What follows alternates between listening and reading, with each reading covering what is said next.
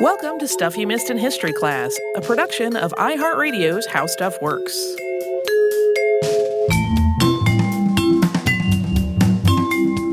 Hello and welcome to the podcast. I'm Tracy V. Wilson. And I'm Holly Fry.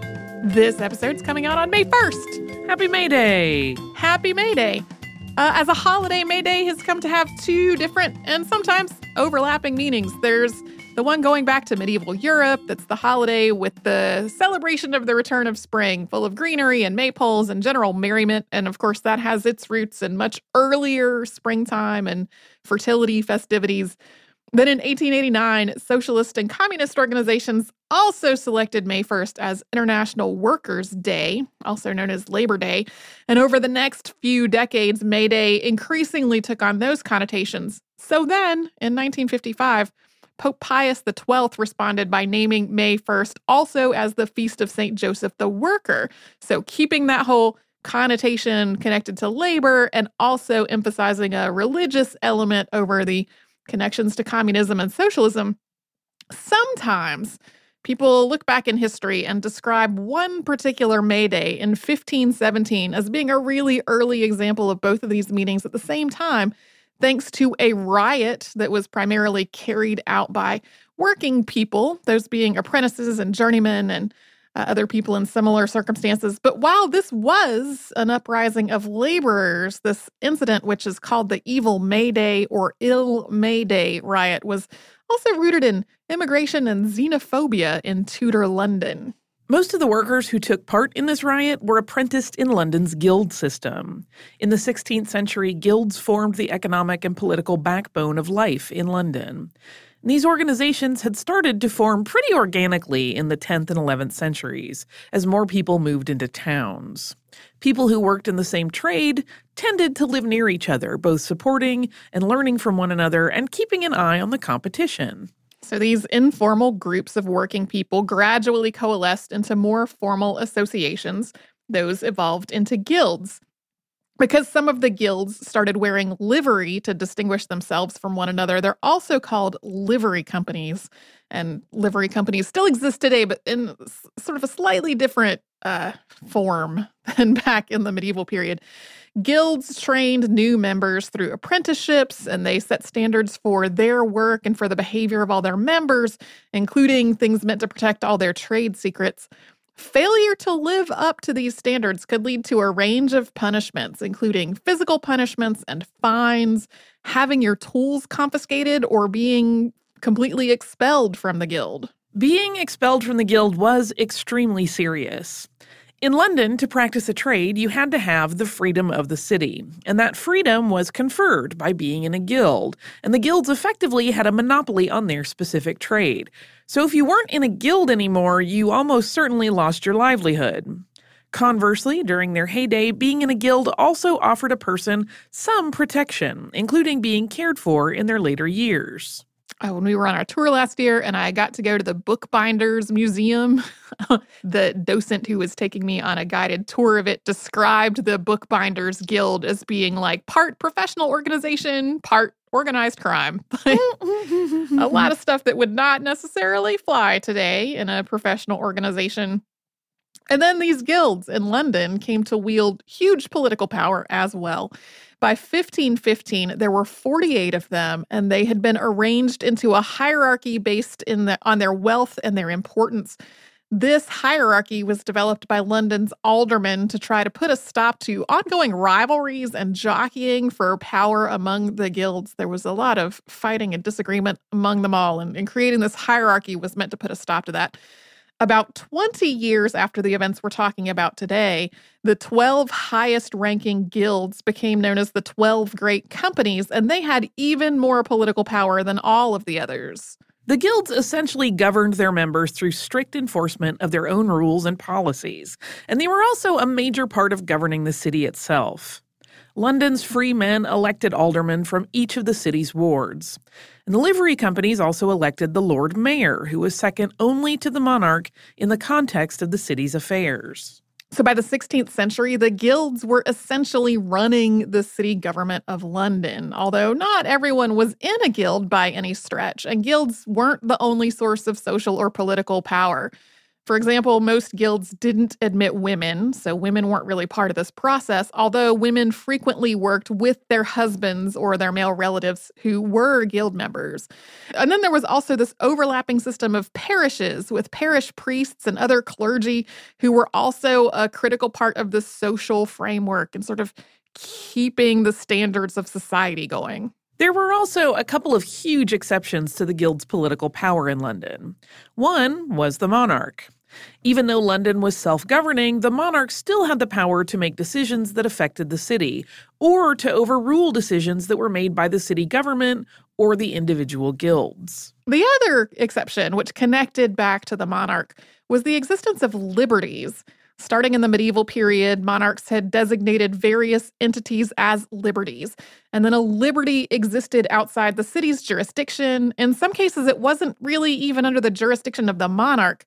Most of these liberties were affiliated with the church, and so they were under ecclesiastical control. But some were more affiliated with a specific lord and under his control. Since liberties were essentially their own jurisdiction, they got to set their own rules about who could live there, what trades they could practice, and how they could run their businesses. And monasteries, churches, nobles, and anyone else with status as a liberty had plenty of incentives to basically create their own market. An obvious incentive was money. If a liberty was effectively establishing its own marketplace that was free from the restrictions of the city and the guilds, that could be really lucrative. And then another incentive was the types of goods that were available. Artisans from elsewhere in Europe were often making goods or using materials and techniques that weren't otherwise available in England. So if a liberty was giving sanctuary to foreign artisans, it was getting access to different types of goods and different styles of workmanship, many of which were in very high demand from the country's wealthiest residents. And the monarch had plenty of incentive to not just allow this, but to encourage it. One of the monarch's sources of income was customs duties from trade with other countries, so it was in the monarch's financial interest to encourage these trading relationships. Plus, the monarch and the nobility really liked luxury goods like silk and spices that just weren't made locally in England. Cutting back on imports from other countries meant losing access to these things. They were not excited about that idea at all. So this interconnected world of guilds and liberties and the monarchy bred a lot of frustration and resentment among working people in 16th century London. By then, London had a population of roughly 50,000 people, although I saw some estimates as high as 100,000 when I was working on this. Between 1,000 and 1,500 of them, or between 2 and 3%, were immigrants, or in the language of the time, aliens or strangers. These immigrants had come to London for a variety of reasons and were all across the economic spectrum. Some were regular artisans and craftspeople who were fleeing war or other violence. London was also becoming wealthier, which made it more attractive to people who thought they might have a better life in another country. The most prosperous immigrants were often in England at the invitation of the king, or were acting as representative of a wealthy family or business headquartered somewhere else in Europe. Speaking in very broad strokes, so we're talking about trends here and not every individual immigrant. Flemish and Dutch immigrants were often working in cloth-related industries, especially related to fine wool and weaving. French and German immigrants included artisans, along with wealthier merchants.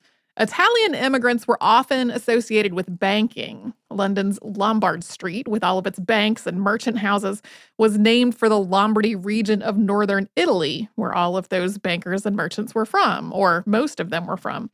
There was also a small community of Africans and people of African descent, many of whom were working as musicians or other entertainers, although the riot that we're talking about today does not seem to have been focused on them at all. And of course, among all of these nationalities, there were also people who weren't working any particular craft or trade. There were diplomats and courtiers and other wealthier people. By the 15 teens, many English workers thought there were too many strangers in London, that the city was literally being overrun, and English artisans and craftspeople were being crowded out by foreign competition. This perception was exacerbated by the fact that immigrants tended to be clustered into very specific parts of the city, into sanctuaries or the estates of wealthy people from their native country. They also made up a large portion of several industries. For example, about half of London's tanners and coopers were immigrants. So yeah, people were making a lot of the same arguments that you hear today against immigration, but at the same time, a much bigger source of competition for jobs was migration from within England, not from elsewhere. These were from rural areas and smaller towns into London. Rural poverty was a huge problem due to agricultural changes, including the enclosure movement. And this led people to move into cities, especially into London, trying to find work. About 5% of England's population lived in London, but about 15% of England's population lived in London at some point in their lives.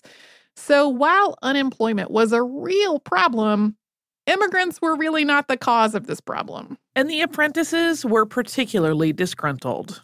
At this point in English history, apprenticeships were prestigious, but they were also very difficult. Most apprentices were in their teens, and their lives were strictly managed by the master of the guild. So these young men, whose lives were very tightly controlled, thought they were preparing for work in an economy that was inherently stacked against them. In April of 1516, flyers were posted all around London about how strangers in the wool trade were getting rich off the king's favor while English people suffered. King Henry VIII ordered the handwriting of every apprentice to be compared to these notices to try to figure out who had done it. This came to a head just over a year later, and we're going to talk about that after we first have a little sponsor break.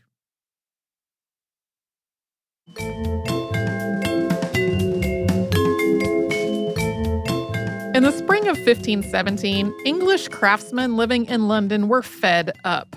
In the words of chronicler Edward Hall, quote, "The multitude of strangers was so great about London that the poor English artificers could scarce get any living. And most of all, the strangers were so proud that they disdained, mocked, and oppressed the Englishmen, which was the beginning of the grudge." Two particular foreigners had drawn a lot of the city's ire. One was John Mauty of France, who was a royal secretary. He maintained an estate called Greengate, where his position allowed him to offer sanctuary to other people from France.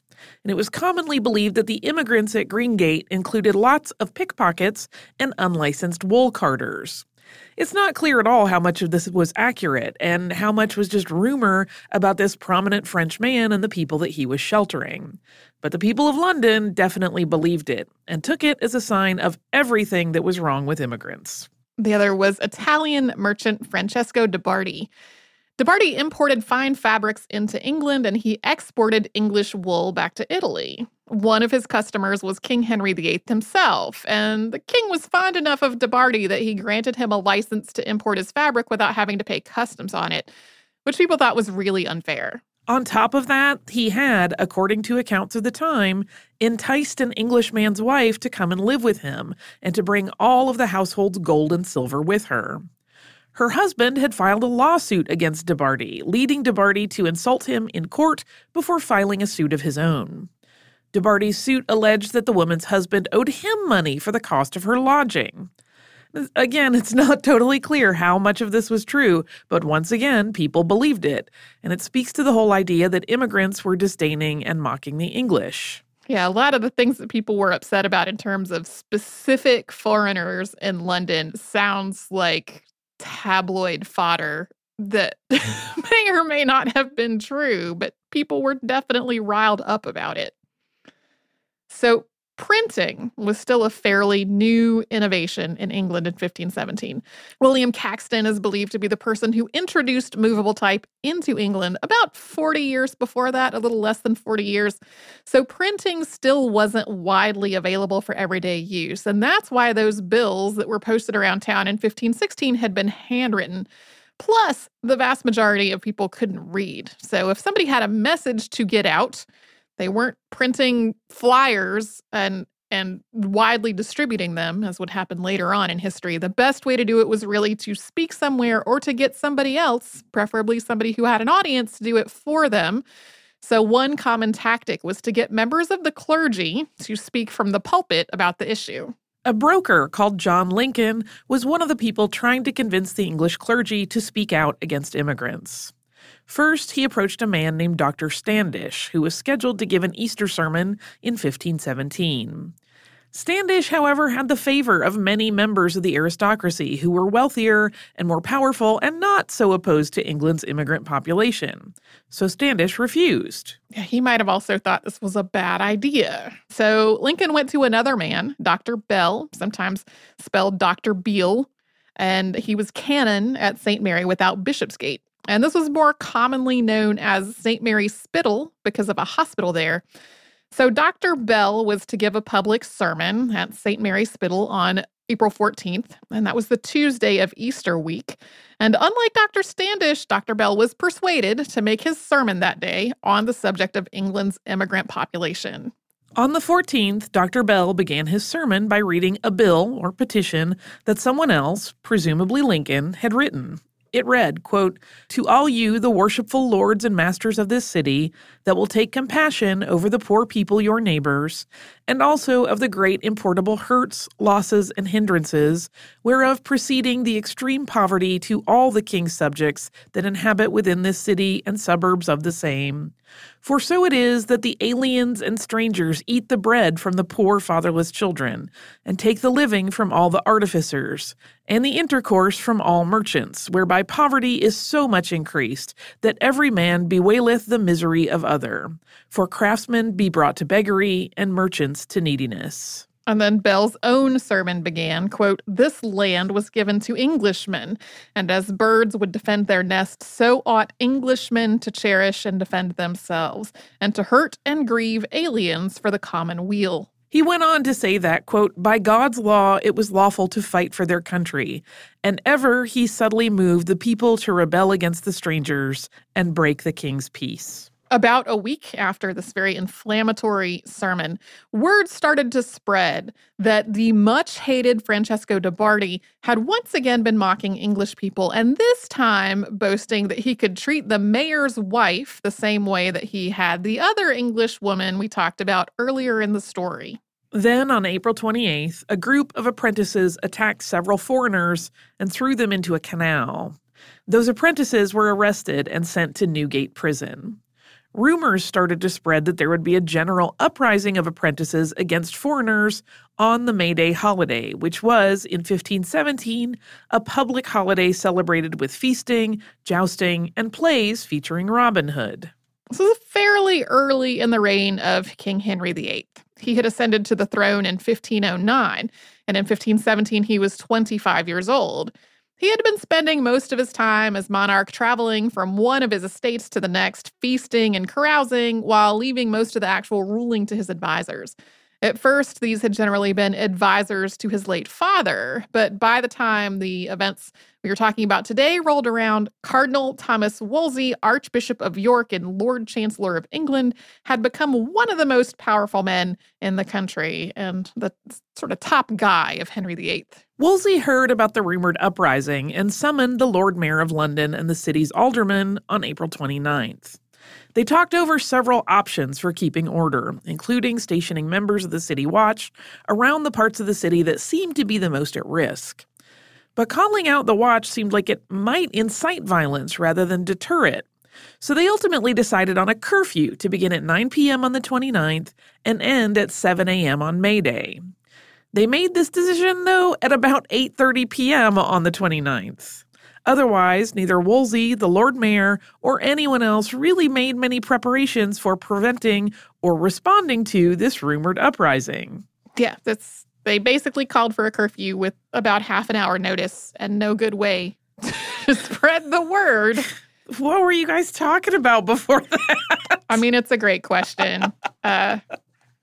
Alderman John Maundy returned to his ward after this meeting and found some apprentices in the street playing at fencing. He told them to get inside, and they refused and turned on him, which sparked several hours of violence. Most of the participants were apprentices or journeymen. Some were watermen who worked on London's waterways. A few women were involved as well, along with a few members of the clergy. First, the rioters descended on Newgate Prison to free the men who had been jailed for attacking foreigners the day before. And then they started moving through London, attacking and looting foreign-owned businesses and destroying their wares. Much of the riot was focused on Cheapside, which was home to numerous markets and businesses. Its name comes from an Old English word, which is spelled Ceapan, and it meant to buy. And many of its streets are named for the things that you could buy there. And immigrants' homes were attacked as well, including the homes of Francisco de Bardi and John Mauti. Sir Thomas More, author of Utopia, was one of London's under-sheriffs at this point, and he confronted the crowd outside of St. Martin's-le-Grand, which was a liberty sheltering a whole lot of immigrants. He tried to encourage them to disperse. At first, it seemed like he might be successful, but then the residents of the Liberty started fighting back against this assembled crowd, throwing things like stones and hot water at them. That reignited the violence. The crowd also attacked an area in Aldgate that was home to a number of foreign shoemakers and their shops. They broke into the stores and they threw the shoes and boots out into the street. While the riot was going on, the official response was basically non-existent.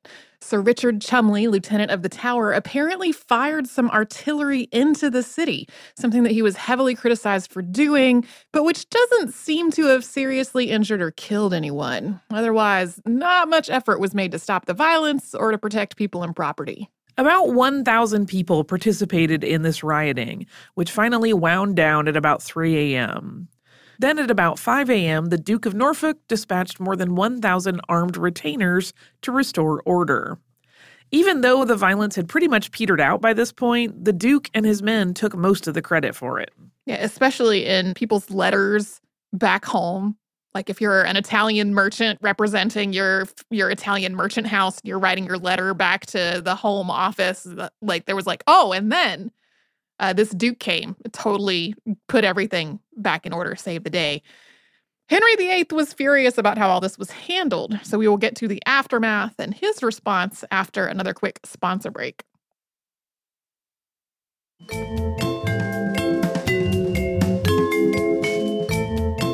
The official response to the evil May Day was extreme, especially considering that there was no loss of life that we know of, and none mentioned in any accounts of the day. First, hundreds of people were arrested. Some of them were as young as 13 years old.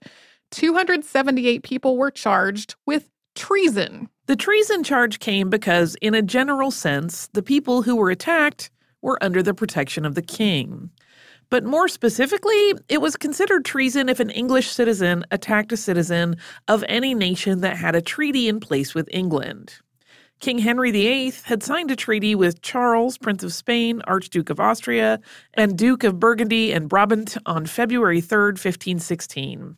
A couple of years after these events, Charles would become Holy Roman Emperor Charles V.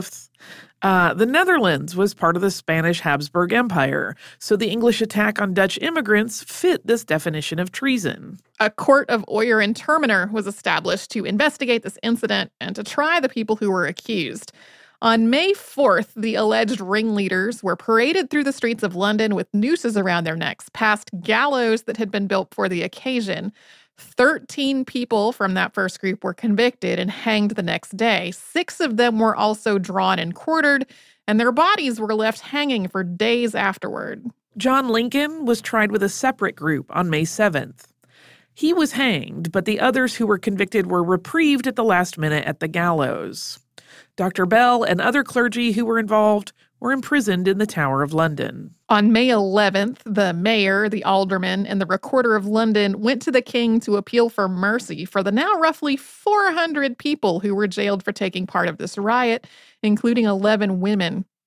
The general public was way more sympathetic to the rioters than to the immigrants whose homes and businesses had been destroyed. So to most people in London, these hangings seemed truly extreme. But even though the king had already decided to pardon everyone else, he couldn't just let them all go because that would seem weak. So he took care of things with a huge spectacle on May 22nd. Those 400 or so people were paraded through the streets, again with nooses around their necks, to Westminster. Once they got there, they were made to beg for the king's forgiveness. The Queen, Catherine of Aragon, was there and appealed to the king to grant them all clemency. In some accounts, the king's sisters, Margaret, Queen of Scotland, and Mary, Queen of France, were also part of this whole event. And the king then pardoned them all. They also heard a long address from Cardinal Wolsey, who told them, quote, to lead good lives and comply with the royal will, which was that strangers should be well treated in this country. Almost immediately after this, an epidemic of sweating sickness broke out in London, and then there was an outbreak of plague. But neither of these things overshadowed the May Day riot. It became the subject of ballads and plays, many of which made it sound like a bloodbath rather than a property riot. In the decades after the riot, all the issues that had contributed to it continued to influence life in London. The city's population grew dramatically during the later Tudor era, especially as the Protestant Reformation and Catholic Counter-Reformation led to warfare and displacement elsewhere in Europe. The apprentice system started to break down in the 17th century, and a series of poor laws criminalized unemployment and poverty, which became rampant in the face of all of this social and economic change. These changes were underway when the play The Book of Sir Thomas More was written, which was about 70 or 80 years after the riots. The play's authorship isn't entirely clear, but the depiction of More's speech at St. Martin's is widely attributed to William Shakespeare, and a copy of that speech is the only known script in Shakespeare's handwriting that exists today. This play probably wasn't performed during the Elizabethan era when it was written, thanks to the influence of royal censor Edmund Tilney. And then in more recent years, the speech has been commonly used in the context of refugee and immigrant rights. In the play, More's speech to the rioters goes this way. You'll put down strangers, kill them, cut their throats, possess their houses, and lead the majesty of law in Liam. To slip him like a hound, alas, alas, say now the king, and he is clement if the offender mourn. Should so much come too short of your great trespass, as but to banish you, whither would you go? What country by the nature of your error should give you harbor? Go you to France or Flanders, to any German province, Spain or Portugal, nay, anywhere that not adheres to England. Why, you must needs be strangers, would you be pleased, to find a nation of such barbarous temper, that breaking out in hideous violence would not afford you an abode on earth. Whet their detested knives against your throats, spurn you like dogs, and like as if that God owed not nor made not you, not that the elements were not all appropriate to your comforts, but chartered unto them. What would you think to be used thus?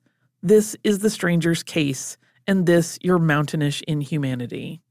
Rioting by apprentices also became something of a tradition in early modern London, and we are going to revisit that in our next Saturday Classic. Do you have a riotous piece of listener mail? I do have some listener mail. It's not riotous. It is just a little bit of knowledge about something tangentially related to the podcast you pass around. This email is from Jax, and Jax says, Hi, Tracy and Holly.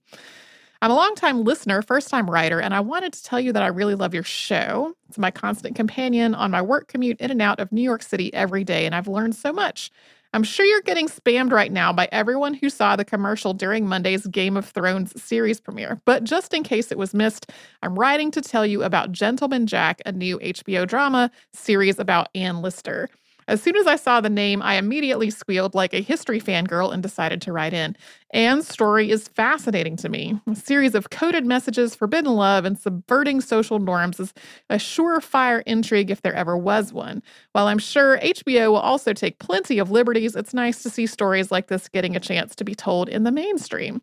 The 8-part HBO drama is in 1832 West Yorkshire, England, and starts with Anne's work to revitalize her inherited home of Shibden Hall. It premieres next Monday, April 22nd. I'll most certainly be adding this to my watch list. Thank you both for such a great podcast, and I hope you have a great time in Paris. Despite the unfortunate events of yesterday's fire, which is utterly devastating, I was just there in the fall of 2018, and I teared up when I saw footage of the flames. Thank you again, Jax. Thank you for this email, Jax. I definitely did see the Anne Lister commercial while watching Game of Thrones. By the time today's episode comes out, it's going to be well beyond April 22nd. So back when I was researching the episode about Anne Lister, at that point, the show had been announced as something called Shibden Hall. And in my research, I had found sort of the announcement of a, new TV series about Anne Lister called Shibden Hall to go into production. And then I couldn't find anything else about Shibden Hall when it was time to actually, record the episode. So I didn't really mention it, I don't think, in the episode itself. And it was because by that point it had been renamed Gentleman Jack. So I was pleasantly surprised to learn that it wasn't one of those shows that sort of gets announced and then never quite makes it to people's TV screens. Since it is on HBO, I am imagining that it will be very adult, just in case you're thinking of checking it out. But I definitely am going to do that because I'm excited about it. So thank you again, Jax, for sending this note so we could pass that on to other people who might be interested and don't watch Game of Thrones or the other stuff on HBO where they're probably advertising this. If you would like to write to us about this or any other podcast, we're at historypodcast@howstuffworks.com. And we are also all over social media at Missed in History. That's where you'll find our Facebook, Twitter, Pinterest, and Instagram. You can come to our website, which is missedinhistory.com. You'll find the show notes for all the episodes Holly and I have worked on together. And the ones for today's episode, you can read the primary sources that we read from and marvel at their ingenious spelling, because spelling was not remotely standardized at this point in English history. You can also subscribe to our show on Apple Podcasts, the iHeartRadio app, and anywhere else you get your podcasts.